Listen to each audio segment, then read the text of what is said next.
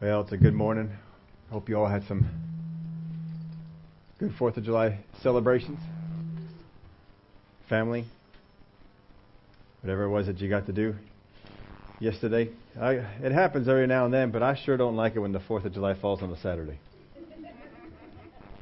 I don't know if that affects any of you all that way, but I don't mind the other days of the week, but when it falls on a Saturday, it's just, it's a little tougher.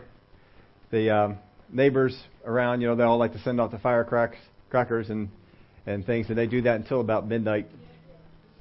And on Saturday nights, the one night I go to bed early. I get to bed around 9:30, sometimes 10, and that didn't work out so well. Yeah, so Friday night, that's fine. Thursday night, we're okay. Wednesday, all the other ones, but I'll tell you what, Saturday night.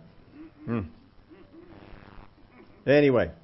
We're picking up where we left off here last week. There was a man who once told his wife, they were talking about some things, and he got to the end of life stuff, and he says, honey, I never want to be put on I never want to become in a vegetative state. He said, if I'm ever dependent upon a machine, I want you to just pull the plug. So the wife agreed, got up, and pulled the plug on the TV. See, folks, sometimes we're focused on the wrong thing. Sometimes we're focused on things that are not actually what's important there. In the area of submission, last week we started talking about what submission is not. Because sometimes we think we're submitted, and actually we're doing the things that submission is not. So you remember those? We said submission, first off, is not deaf. We gave you 4 things, DEAF. First off, it is not dramatic. No one should know that you are having problems submitting. If people around you know that you have a will different from the one above you, there's a problem. Leave the drama out of it. We looked at Jesus. When Jesus was in the garden, we all know that he had another will beside what the Father said, but none of us knows what it is. That's where it should be kept. Submission is not drama. Submission is not easy. A lot of people think that, well, I'm submitted. I don't have any problem with submission. Submission comes easy to me. No, it doesn't. Submission does not come easy to anyone. Submission is not easy. If what you're doing is easy, it is probably not submission. You're going to have to go through some times when it's a little bit tough. Submission is not agreement. If you agree, you're not really submitting. Now, it's good. It's okay to be in agreement. Don't feel like you got to be in a disagreement all the time. No, but when you are submitted under someone, you're going to find that something like 70%, 80% of the time you might agree. But what do you do in those other times? That's where you find out how submitted you are. We agree with God. We agree with His Word most of the time, don't we? But when He hits a spot that, I don't know if I want to do that. What are you going to do then? Submission is not agreement. And fourth, submission is not forced. Otherwise, it wouldn't be submission. The Word of God says, submit yourselves. Something you need to do. If submission in your life is forced, folks, it's not submission. If you are waiting for someone to bring you into a forced submission, it's not submission. If your boss tells you, be here at work at 8 a.m., how many times should he tell you that? One time, right? One time. What time am I supposed to be here? You're supposed to be here at 8 a.m. He or she should never have to tell you that again. One time is it. If they have to keep reminding you every week, there's a problem. Because submission is not deaf. You need to hear what the Spirit of God is saying. Remember in Revelation, hear what the Spirit of God is saying to the churches? It's up to you to hear. It's up to you to understand. You got to put that effort into it. When Jesus said to the disciples, beware of the Pharisees, the leaven of the Pharisees and of the Sadducees, and they didn't understand, they got the wrong meaning, whose fault was it? Jesus doesn't say, I'm sorry, guys. I should have explained that better. He doesn't do that. It's our job to understand. We got to be diligent in the Word. How many times does the Word of God talk about being diligent to study? You got to be in there. You got to find out, what is the Word of God saying? What's He saying to me? And then I need to submit to it. And I need to hold myself up to it. Am I submitted? If I don't come in at 8 o'clock in the morning and I know that that's what I'm supposed to be there, do I need the boss to come over to me with a whip? If you're late tomorrow, you're fired. No, that's not submission. That might get it done, but that's not what's supposed to be happening. No, don't be messing with that. If you know that a thing is supposed to be done, get it done. You see, the better you are at doing that, the more freedom you can have. The better you are, the more freedom you can have. And it's important. I've used remember my dog Shasta? I've used her as an example. The more she learned to submit to my will, the more freedom I was able to give her. But if she rebelled against my will, now I had a friend, he had a husky. Anybody ever had a husky? They don't like to submit to nothing. If you are thinking about getting a dog and you do not want a battle of wits, do not get a husky. In fact, it'd be a good advice for you, stay away from all sled dogs. All sled dogs have a strong will. I guess they need that to be driving the sled. I don't know. But this friend, they had a husky, and I think the husky is the worst of them all. Beautiful dog. You've seen husky? Oh, beautiful dog. People buy them because they're gorgeous dogs. They just don't know what they are when they grow up. They're tough. You got to be ready for a battle. You can bring that thing into submission, but you're going to be in for a battle. You better be ready for it. My dog was a shepherd. You don't have to work hard to get a shepherd to submit. They like to. They do like to. That's why they use them for police dogs and things like that. But the more freedom we were able to give, the more she was submitted, the more freedom she was able to get. We could take her down, have her do things. Because if I told her to sit and stay, she sat and she stayed until I said get up. That could be a half hour. That could be 45 minutes. It didn't matter. And it didn't matter where we were. If I said sit and I said stay, it don't matter if a cat came by. She's not leaving that spot. Now, see, you have someone who can do all that. You can do some things. When God gets us trained up so that when He says stay, we stay no matter what, then He says we can do something with this. We can go places.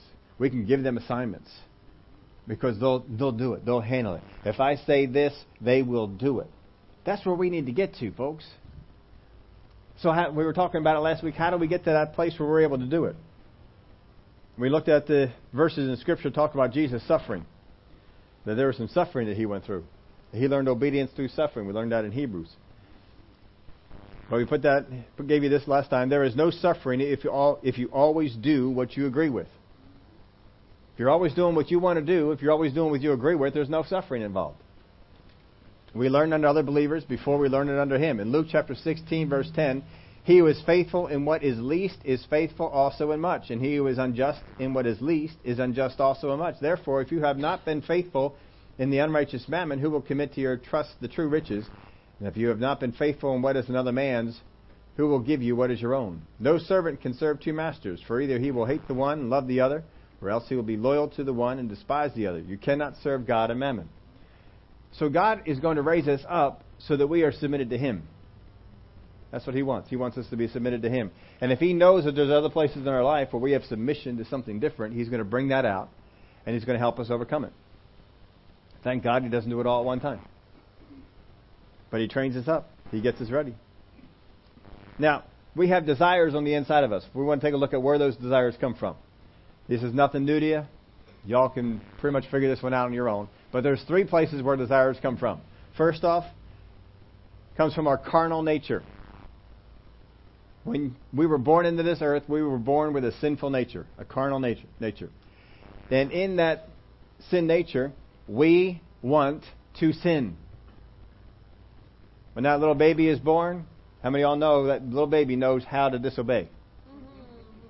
You don't have to teach the baby how to disobey. The baby knows how to disobey. The baby knows how to be selfish. They just know how to do it. They're good at it. And a lot of things that are cute when they're little, you don't necessarily like when we're grown up. We got that carnal nature in us, and God says, I've redeemed you from it. But we have to walk according to the new nature. That's the first area. The second one is self-desires. Even beside the carnal nature you have on the inside of you, you desire to do what you want to do. You got your own will. Sometimes that will is born of very evil things. Sometimes that will is born of what seem to be good things. But whether they are born of evil or whether they are born of good, if what you desire is not what God's desire is, then it's not submission. And we need to do what? What God desires. That's what we need to do. We've got to submit to it. Here's the third one. God expectations. There are expectations that God has.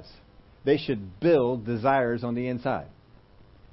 They should do that. If you were on a sports team or doing something that was involved in some kind of athletics, and you had a coach, that coach would instill inside of you expectations. Expectations of greatness. Expectations of performance. Expectations of what you would do in the area that you're going to do that. And that would build, if you let this work right, that coach, their expectations would build in you a desire to practice. A desire to get better at what you are doing. And it would drive you into the gym, into the whatever arena that it was that you needed to practice at. It would drive you to that place. You would practice because the coach built some expectations on the inside that spurned some desires. There are some desires that grew up from that. And, I am going to do this. Why do great musicians play their instruments so long and so much? Because of a great desire on the inside. So here's where the desires come from. Carnal nature, self-desires, or God expectations. These are the places that they come from.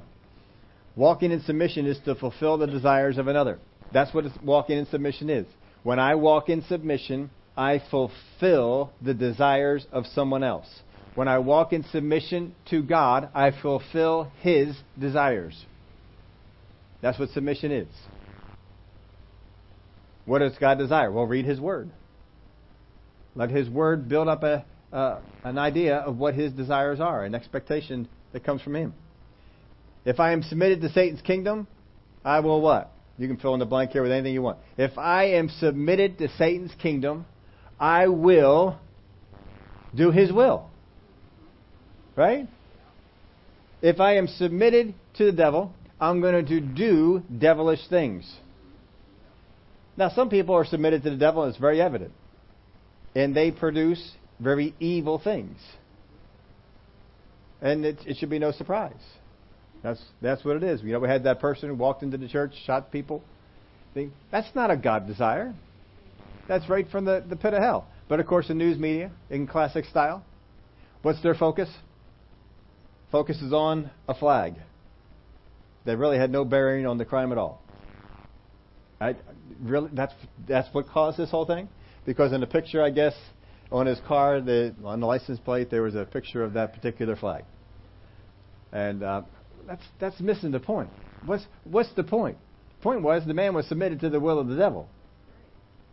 And did the will of the devil. Didn't do the will of God. Did the wrong kind of a will. But you see, we focus on the wrong things. And they're just right there to help it out.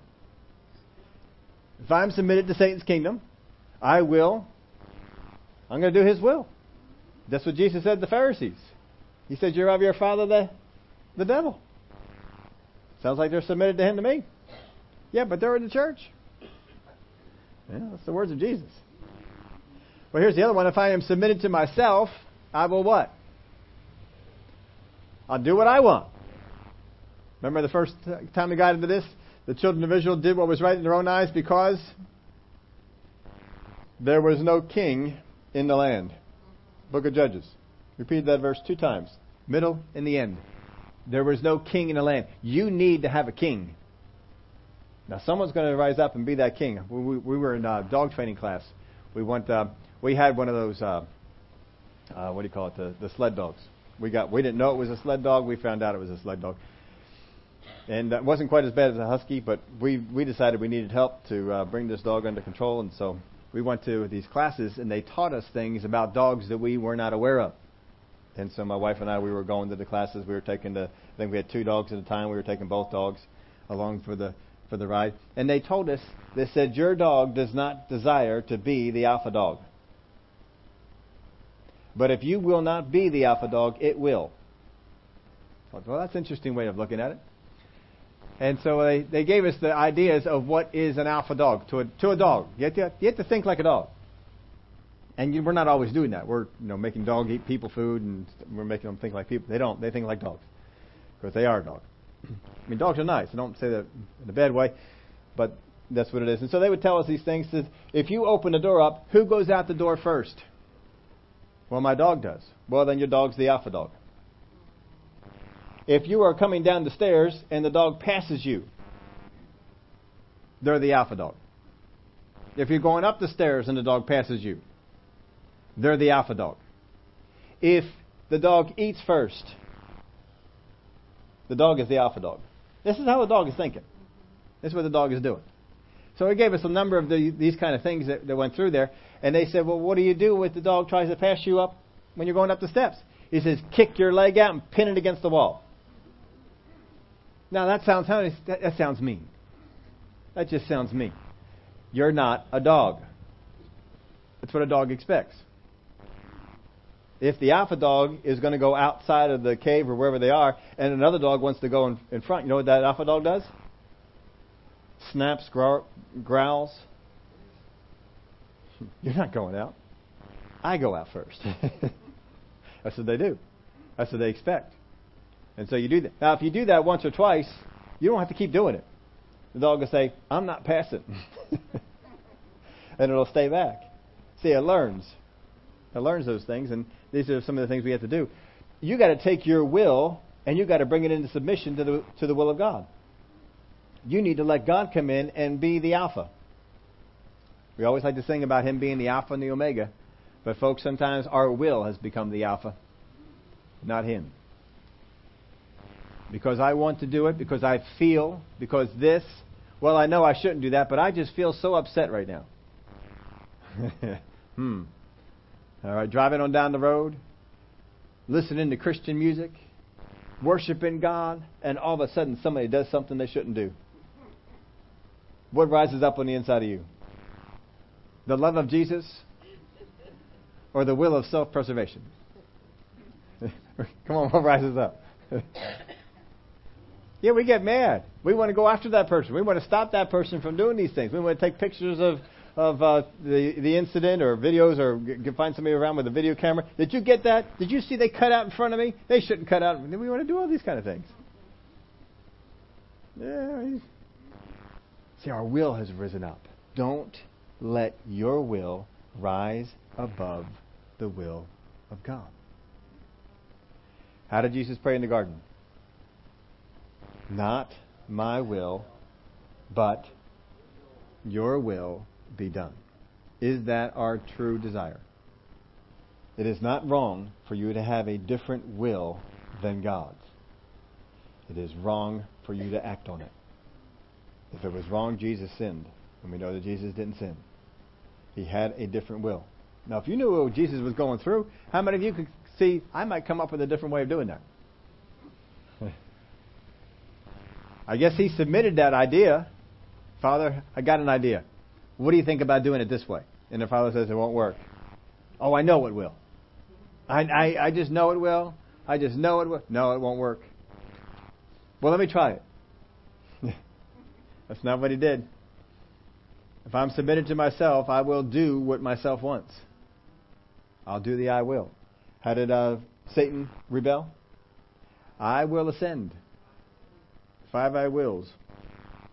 Get rid of those things. Well, I won't tolerate that. If I am submitted to God, I will what? I'll do His will. I'll do His will. I'll find out what His will is, and I will do it. That's what we will do. In 2 Timothy chapter 3, verse 12, yes, and all who desire to live godly in Christ Jesus will suffer persecution. How many of you ever suffered persecution because you decided to live godly? Nobody. A couple of people. All right, here we go. That's good. If you decide to live godly, the Word of God says you will suffer persecution. This is not the suffering we're talking about. You can suffer persecution all day long. It may do nothing as far as getting you submitted to God. Persecution is not it. This is not the kind of suffering that goes on. It's a different kind of suffering. This is external suffering. This is suffering that comes from other people. What we're talking about, folks, is internal. We're talking about suffering that happens on the inside of you. That is what produces submission. That's where we need to get. Ephesians chapter 2, verse 1. And you he made alive who were dead in trespasses and sins in which you once walked, according to the course of this world, according to the prince of the power of the air, the Spirit who now works in the sons of disobedience, among whom also we all once conducted ourselves in the lust of our flesh, fulfilling the desires of the flesh and of the mind, and were by nature children of wrath just as the others. We once conducted ourselves in the lust of our flesh, fulfilling what desires? Of the flesh and of the mind. Your mind has desires, your flesh has desires. Romans chapter 7, verse 8, but sin, taking opportunity by the commandment, produced in me all manner of evil desire, for apart from the law, sin was dead. But this law came in, woke me up. You know, when the kids are little, when you were little, all you had to hear was, do not do, and what did you want to do? Yeah, do not eat the cookies. Don't eat cookies before dinner. And all you wanted to do as a kid was eat cookies before dinner, right? Now you're an adult. No one's telling you not to eat cookies before dinner. How many times do you eat cookies before dinner? All the time. All right, well. We don't usually have cookies before dinner. Even though we can, because we realize something better is going on. Before lunch too. Hey, I'll tell you what. There you go. I liked, there was some comedian who was out there and said, he found out that he could go ahead and have cookies before dinner. His mom used to always tell him, don't do it or ruin your appetite. I found out, he said, another appetite is right behind it. So he went ahead and had cookies. Well, that desire comes in and that just wakens us up. Thou shalt not. Just wakens us up. We don't, he says, that's there. It's going to bring up that evil desire. How many of y'all know submission isn't hard until someone says, I need you to do this. Then you don't want to do it. Put in your outline this, it is a conflict between what God desires and another desire working in us. This is the internal suffering that goes on. A desire of God on the inside of us and a desire against God that is on the inside of us. That is suffering. That creates a conflict. That creates a problem. In which direction are you going to go? What are you going to do? You got a choice. You go this direction. You can go that direction. Submission means I go in God's direction all the time. Agreement means I go in God's direction when I agree. I go in another direction when I don't. That's not submission. Philippians 1:23. For I am hard pressed between the two, having a desire to depart and be with Christ, which is far better. Nevertheless, to remain in the flesh is more needful for you. So he's saying, I got a desire to go on and be with God. I got a desire. How many of you can tell me that desire comes up when you every once in a while too?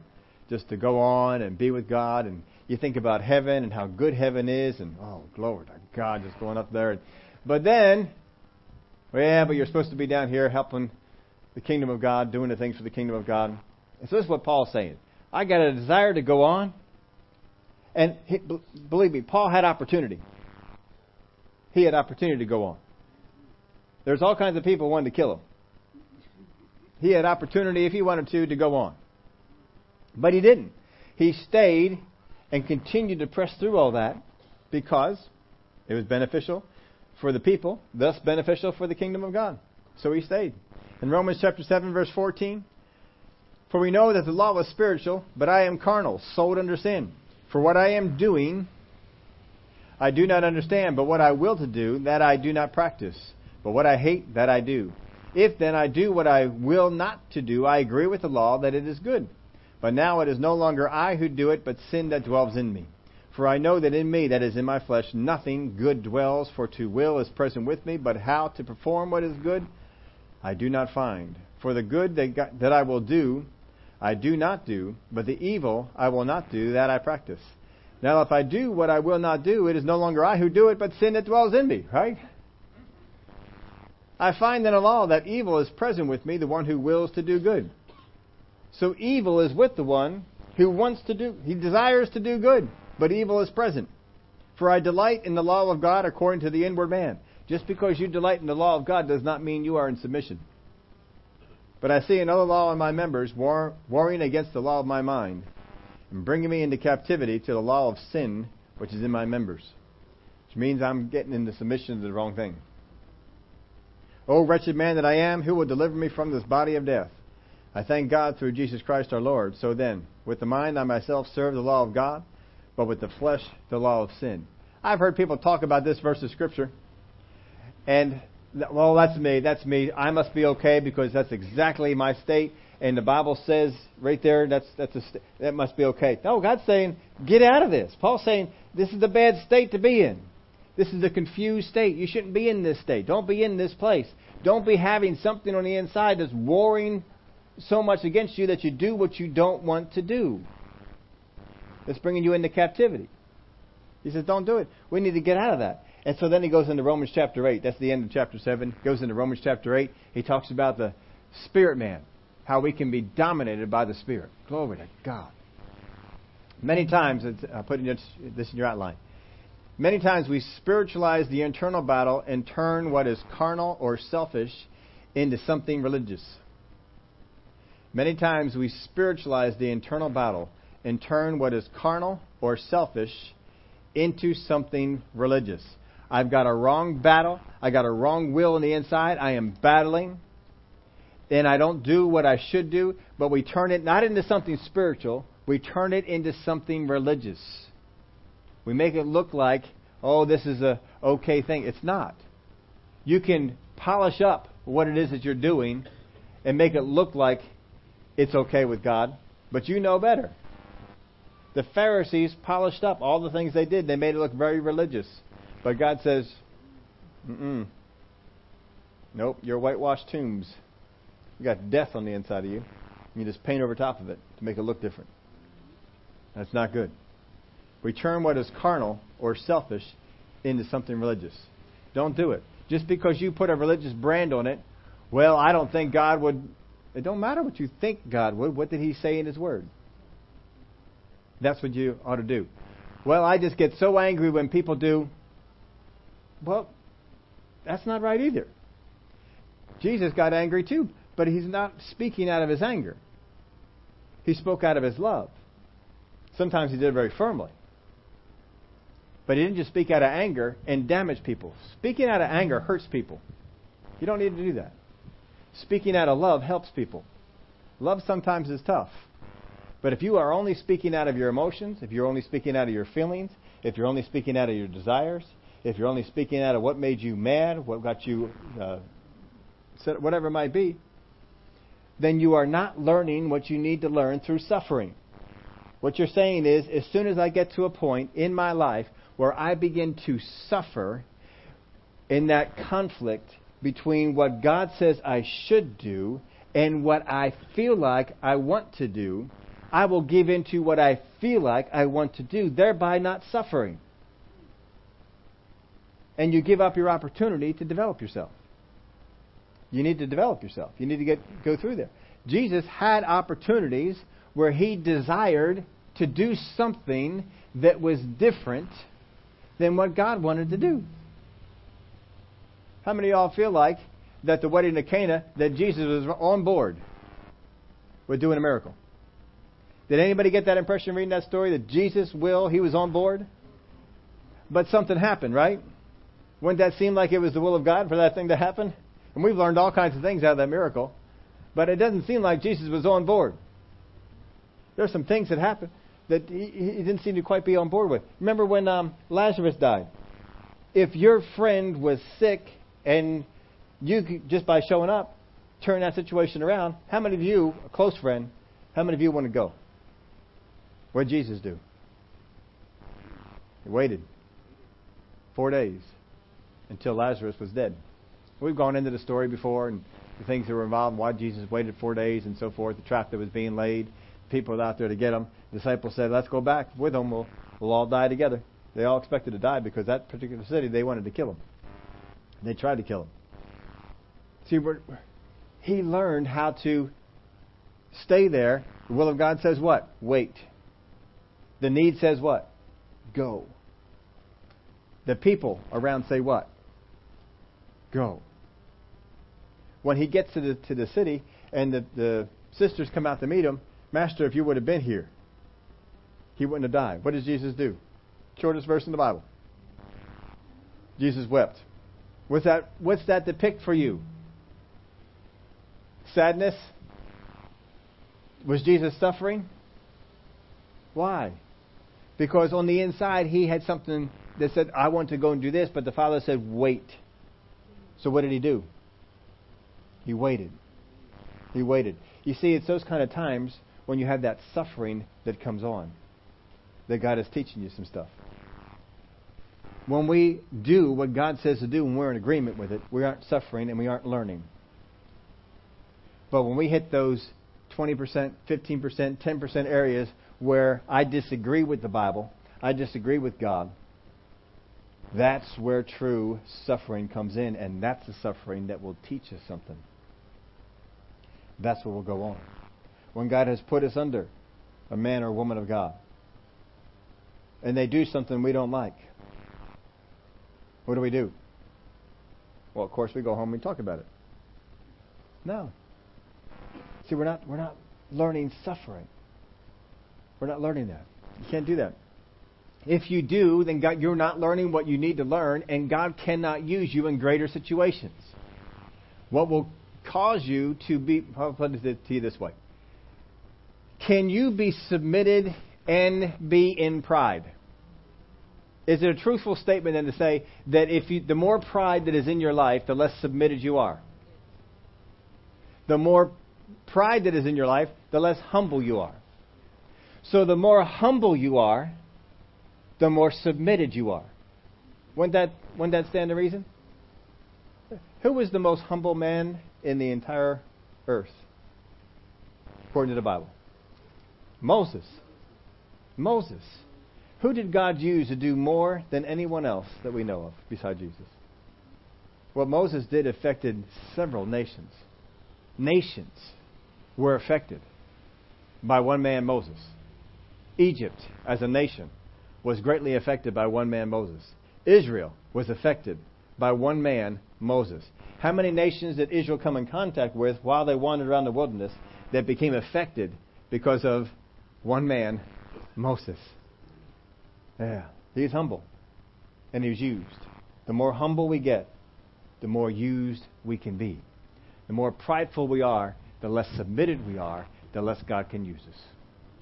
It's imperative that we learn submission. And you will only learn submission when you go through the suffering, and the suffering that you go through when you do something that is the desire of someone else but not your own. If Jesus did this, folks, then we should. I'll take a look at Paul. Paul was going around on his missionary trips. And the Word of God says, if you remember the book of Acts, I didn't write this down for you to go through, but they desired to go into Asia. And what did the Word of God say about Paul? But the Spirit forbade us. What was his desire?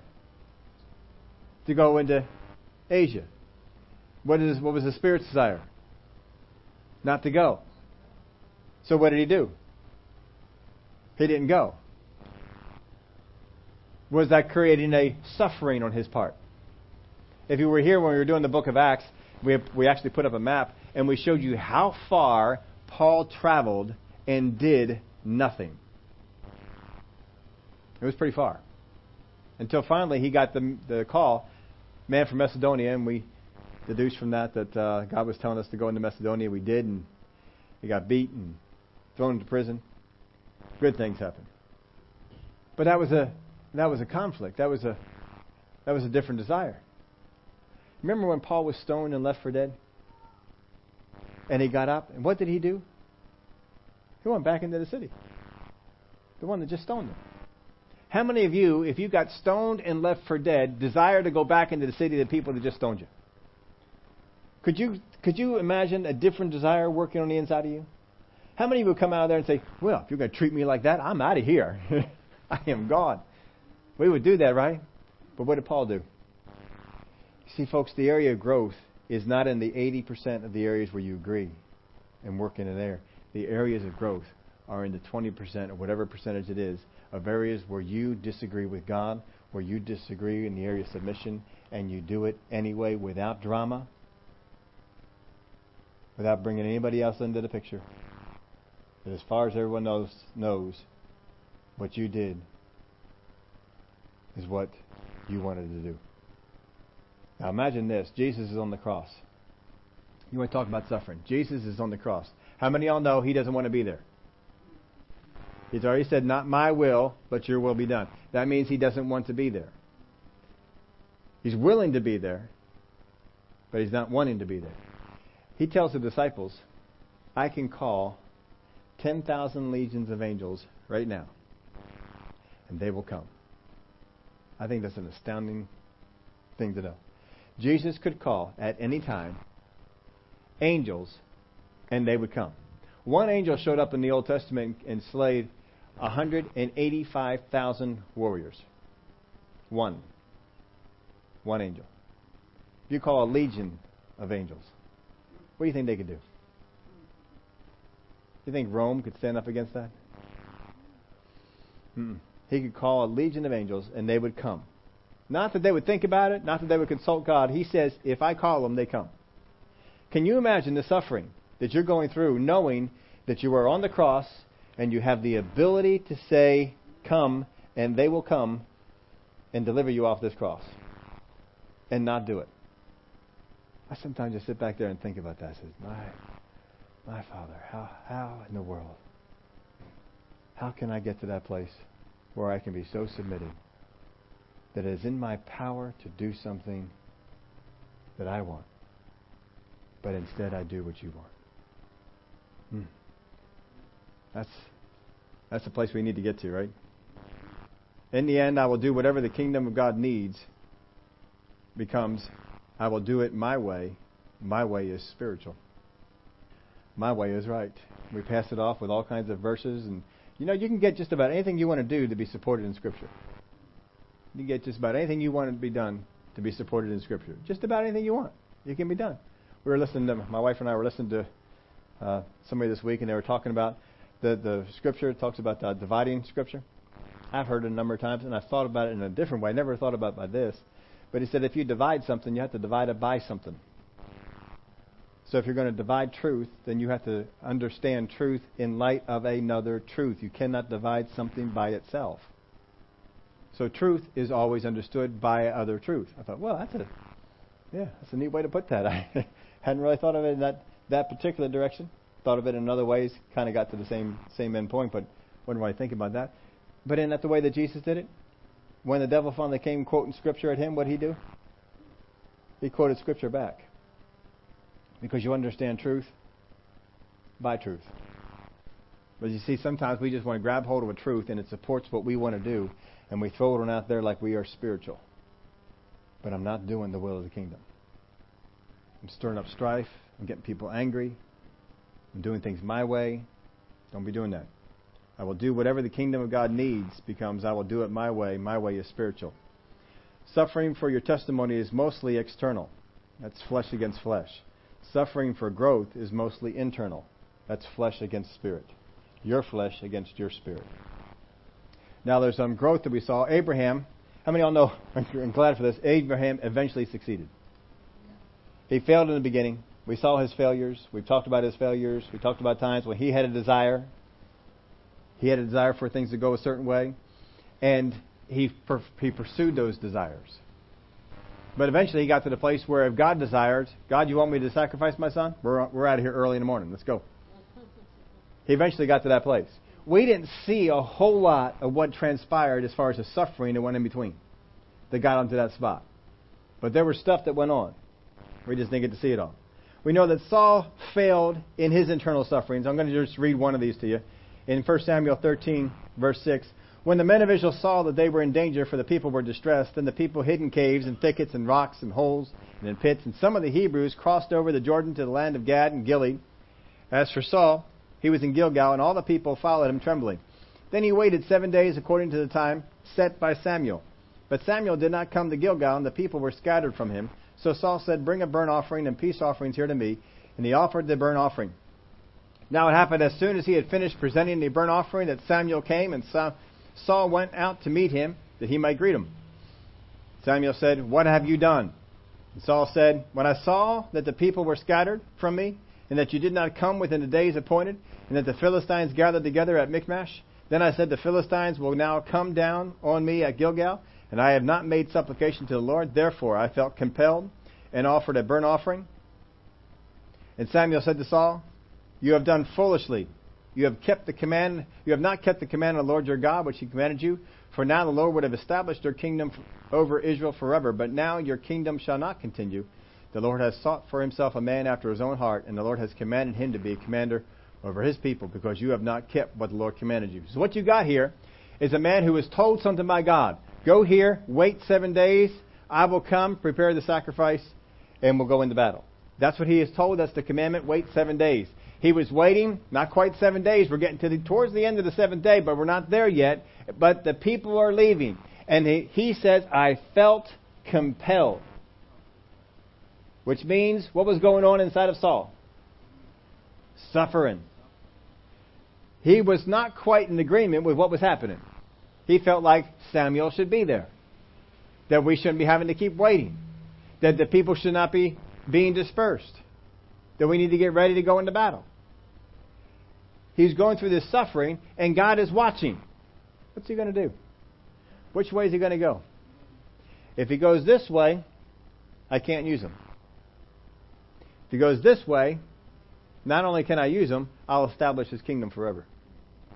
Can you imagine that? One decision. And he went through that suffering, and he couldn't suffer. He couldn't suffer anymore. And he gave in to the suffering. Who was he submitted to? He's supposed to be submitted to God. He's supposed to be submitted to Samuel. Samuel gave him the instructions from the Lord. And what did he do? Came up with a better way.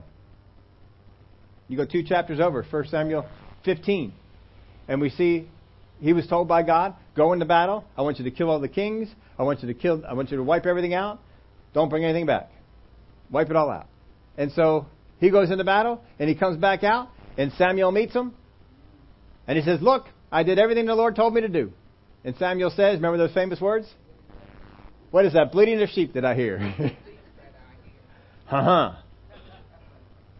That doesn't quite scream submission, does it?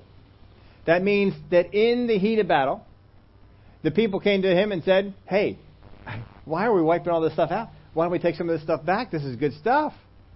And he was going through some suffering. And who won? It wasn't the good side. It wasn't the good way to be there. The wrong thing won. He didn't suffer. He couldn't endure. Folks, there is suffering that you are going through now. Some of it seems insignificant. And yet, it may have huge benefits for where you're going down the road. Because God says, I can trust you to do something that maybe you don't agree with. But you'll do it because you're submitted. The more submitted we become, the more humble we are, the less pride is at work in us, the more God can use us. In David, we get to see how he got there a whole lot more. We're not going to go over all the stories, but David faced a lion. How many of you could see that there'd be a battle that would be going on inside of you as far as desires are concerned? If a lion were to come down and try and steal one of your sheep, I'm thinking sheep or me? Right? Sheep or me? But David decided, let's go on down. A bear came in, did the same thing. What did he decide? Let's go take on the bear. A giant came in. What did he decide to do? Let's go take on the giant. He had family trouble. His father didn't think very highly of him. Doesn't even bring him out when the prophet comes to anoint people or someone to be king. Doesn't even bring him out. Probably doesn't even believe his story about the lion and the bear. Thinks he made it up. He serves Saul. Saul's all excited about him. And then all of a sudden Saul becomes less excited because David is succeeding. He's killing Philistines. He becomes jealous of him. Saul tries to kill him. What's David do? Well, you're going to do that to me. I'll show you. I don't have to serve you. I don't have to be over here and do this sort of stuff. I can go and do my own thing. I know other people will be happy to have me come in there. I'll go over to the Philistines. They'll love it if I kill 10,000 of their enemies. He doesn't do that, does he? He stays right in there and he serves Saul.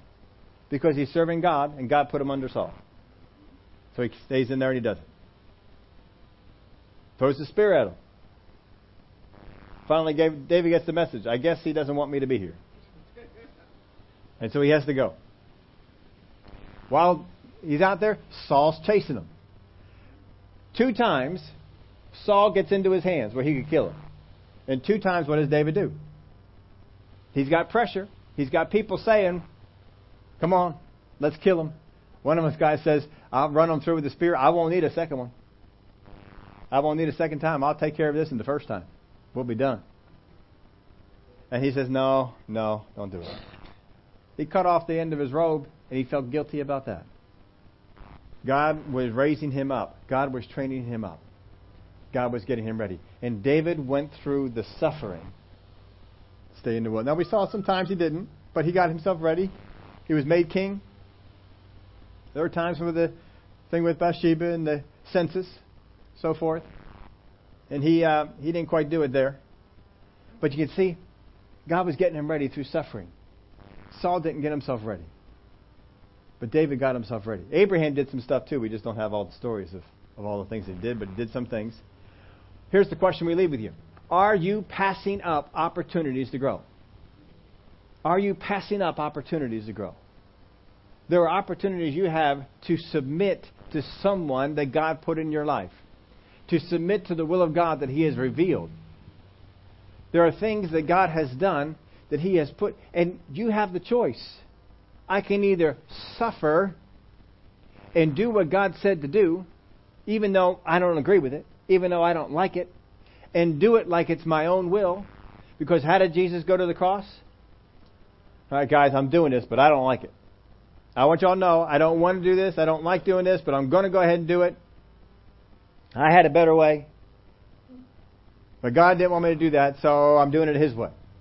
He doesn't do that. He doesn't do it. And neither should we. But that will produce suffering. So what are you going to do in that? That suffering is there to produce something on the inside of you. It's to get you ready for what is down the road and for where God wants to take you. You may not agree with what the Word says.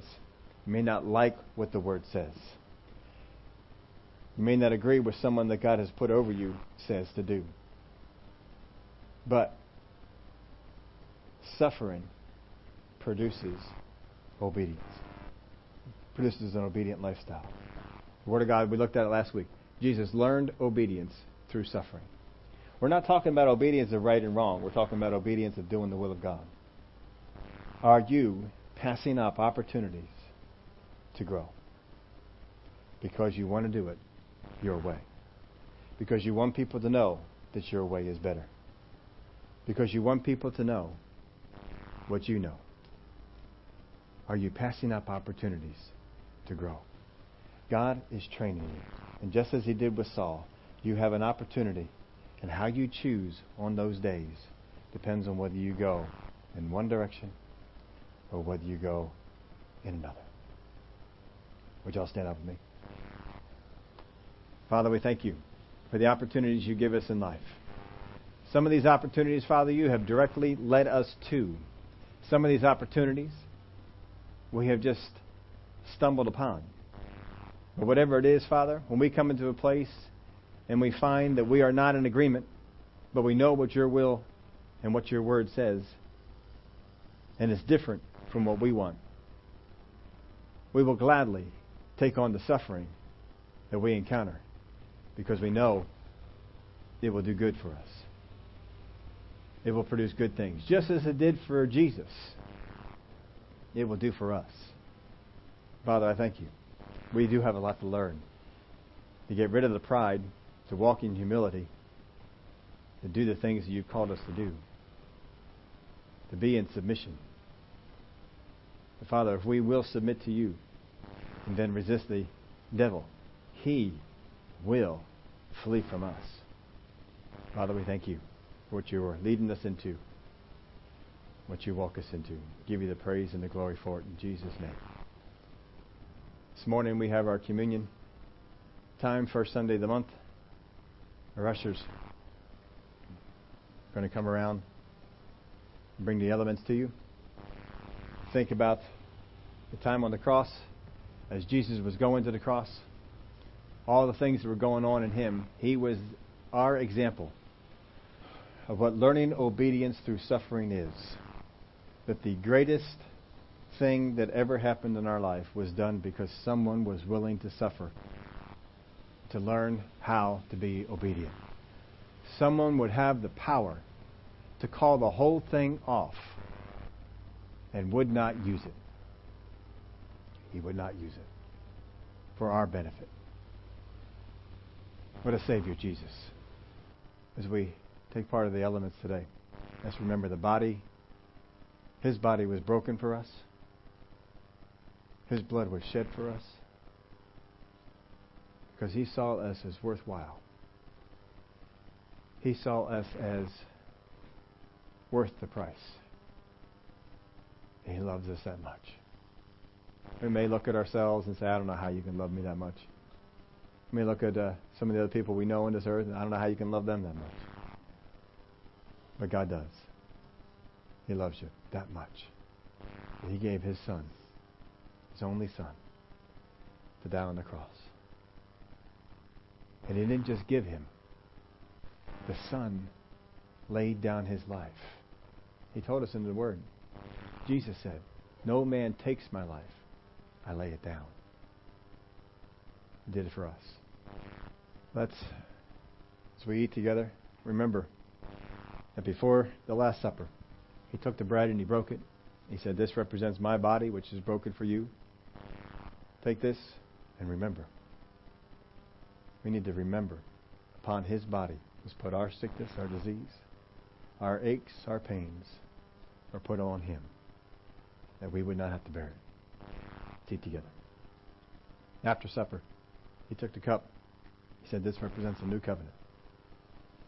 The old covenant just covered up sin. This one washes it away. The blood of Jesus paid the price for our sin. We have been redeemed, bought back. Nothing more we need to add. As we drink together, let's remember what He did for us. Praise God. Before we go here this morning, so we have some praise reports.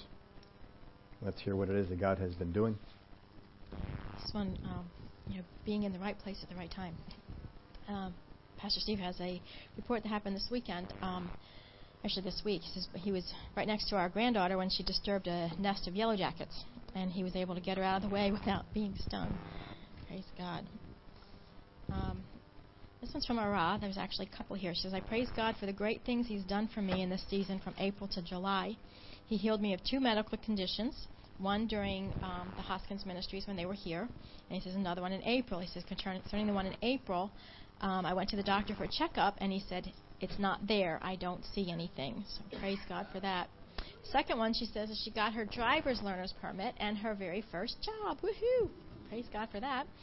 Here in the States, not your first job, but the first job here. And she says, I thank God for my little brother who is celebrating his birthday today. Amen.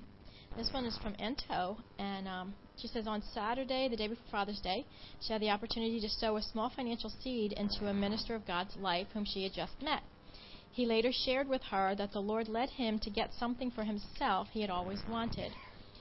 Now, I'm hoping I'm saying this right. He said it cost over $200,000, and he was able to buy it for less than $100. Wow. Now, is that God or is that God? And he still had 30% of the gift that she had given him left over. This really blessed her to hear the testimony, and I thank God for multiplying the seed abundantly. See what happens when you expect God. Amen. Corey says, I don't typically let people buy things for me, but on Friday, a woman from a local church was paying for people's food at Wawa, so she blessed him with free breakfast. Amen. And Daryl said God blessed us this week with a brand new ping pong table for only $10 and a brand new comforter set he got for free. Amen. Ethel said she praises God for hearing and answering her request to become more spiritually minded. You know, I just want to add something on that. When you start doing that, when you start asking God to show you more spiritual things, boy, He opens up a whole new realm. You know, like this morning we were singing that song, Grace Like Rain. If you look in the Spirit, you could actually see the grace falling down and just covering and washing away. I mean, boy, when you don't look in the natural stuff, but you look into the supernatural, He just opens your eyes to so much. This is from Josiah. Now, I don't want to get this one mixed up. Can you hold on to that for a minute? Josiah says, I began to get caught up in the cares of this world. It was starting to overwhelm him, but Wednesday's message dealt exactly with how he was feeling. He was corrected and encouraged, and I thank God for speaking to me through His Word. You know, I thank God for people who are willing to accept correction. Comes from the Lord. Nick says, my thanks is for the blessing from the Word of God. Says Matthew 22:14 says, for many are called, but few are chosen. He praises God that we are both called and chosen as His. Amen. And Josiah says, I want to thank God for the berry preserve that I received last week. Glad it was good. Susan says, praise the Lord. Her third book of the Moses trilogy is with her agent. Hallelujah. And the book that she's been writing is finished. Amen. I like that. You see that. The end. This is another one from Ento. She says, last weekend, while I was away, I had the opportunity to see a family friend that she hadn't seen in a long time. She and her family have been going through a rough time. In fact, the last time that they visited, she was in such a bad mood, oh my goodness, that she drove my mom and I out of her house. I saw her at a Christian camp last Saturday, and I thought to give her a hug, her and her daughter a hug. I was so happy that they both reached out to me with smiles and hugged us too. She said they even stayed after the service to talk. She says, thank God for healing and restoration. Amen.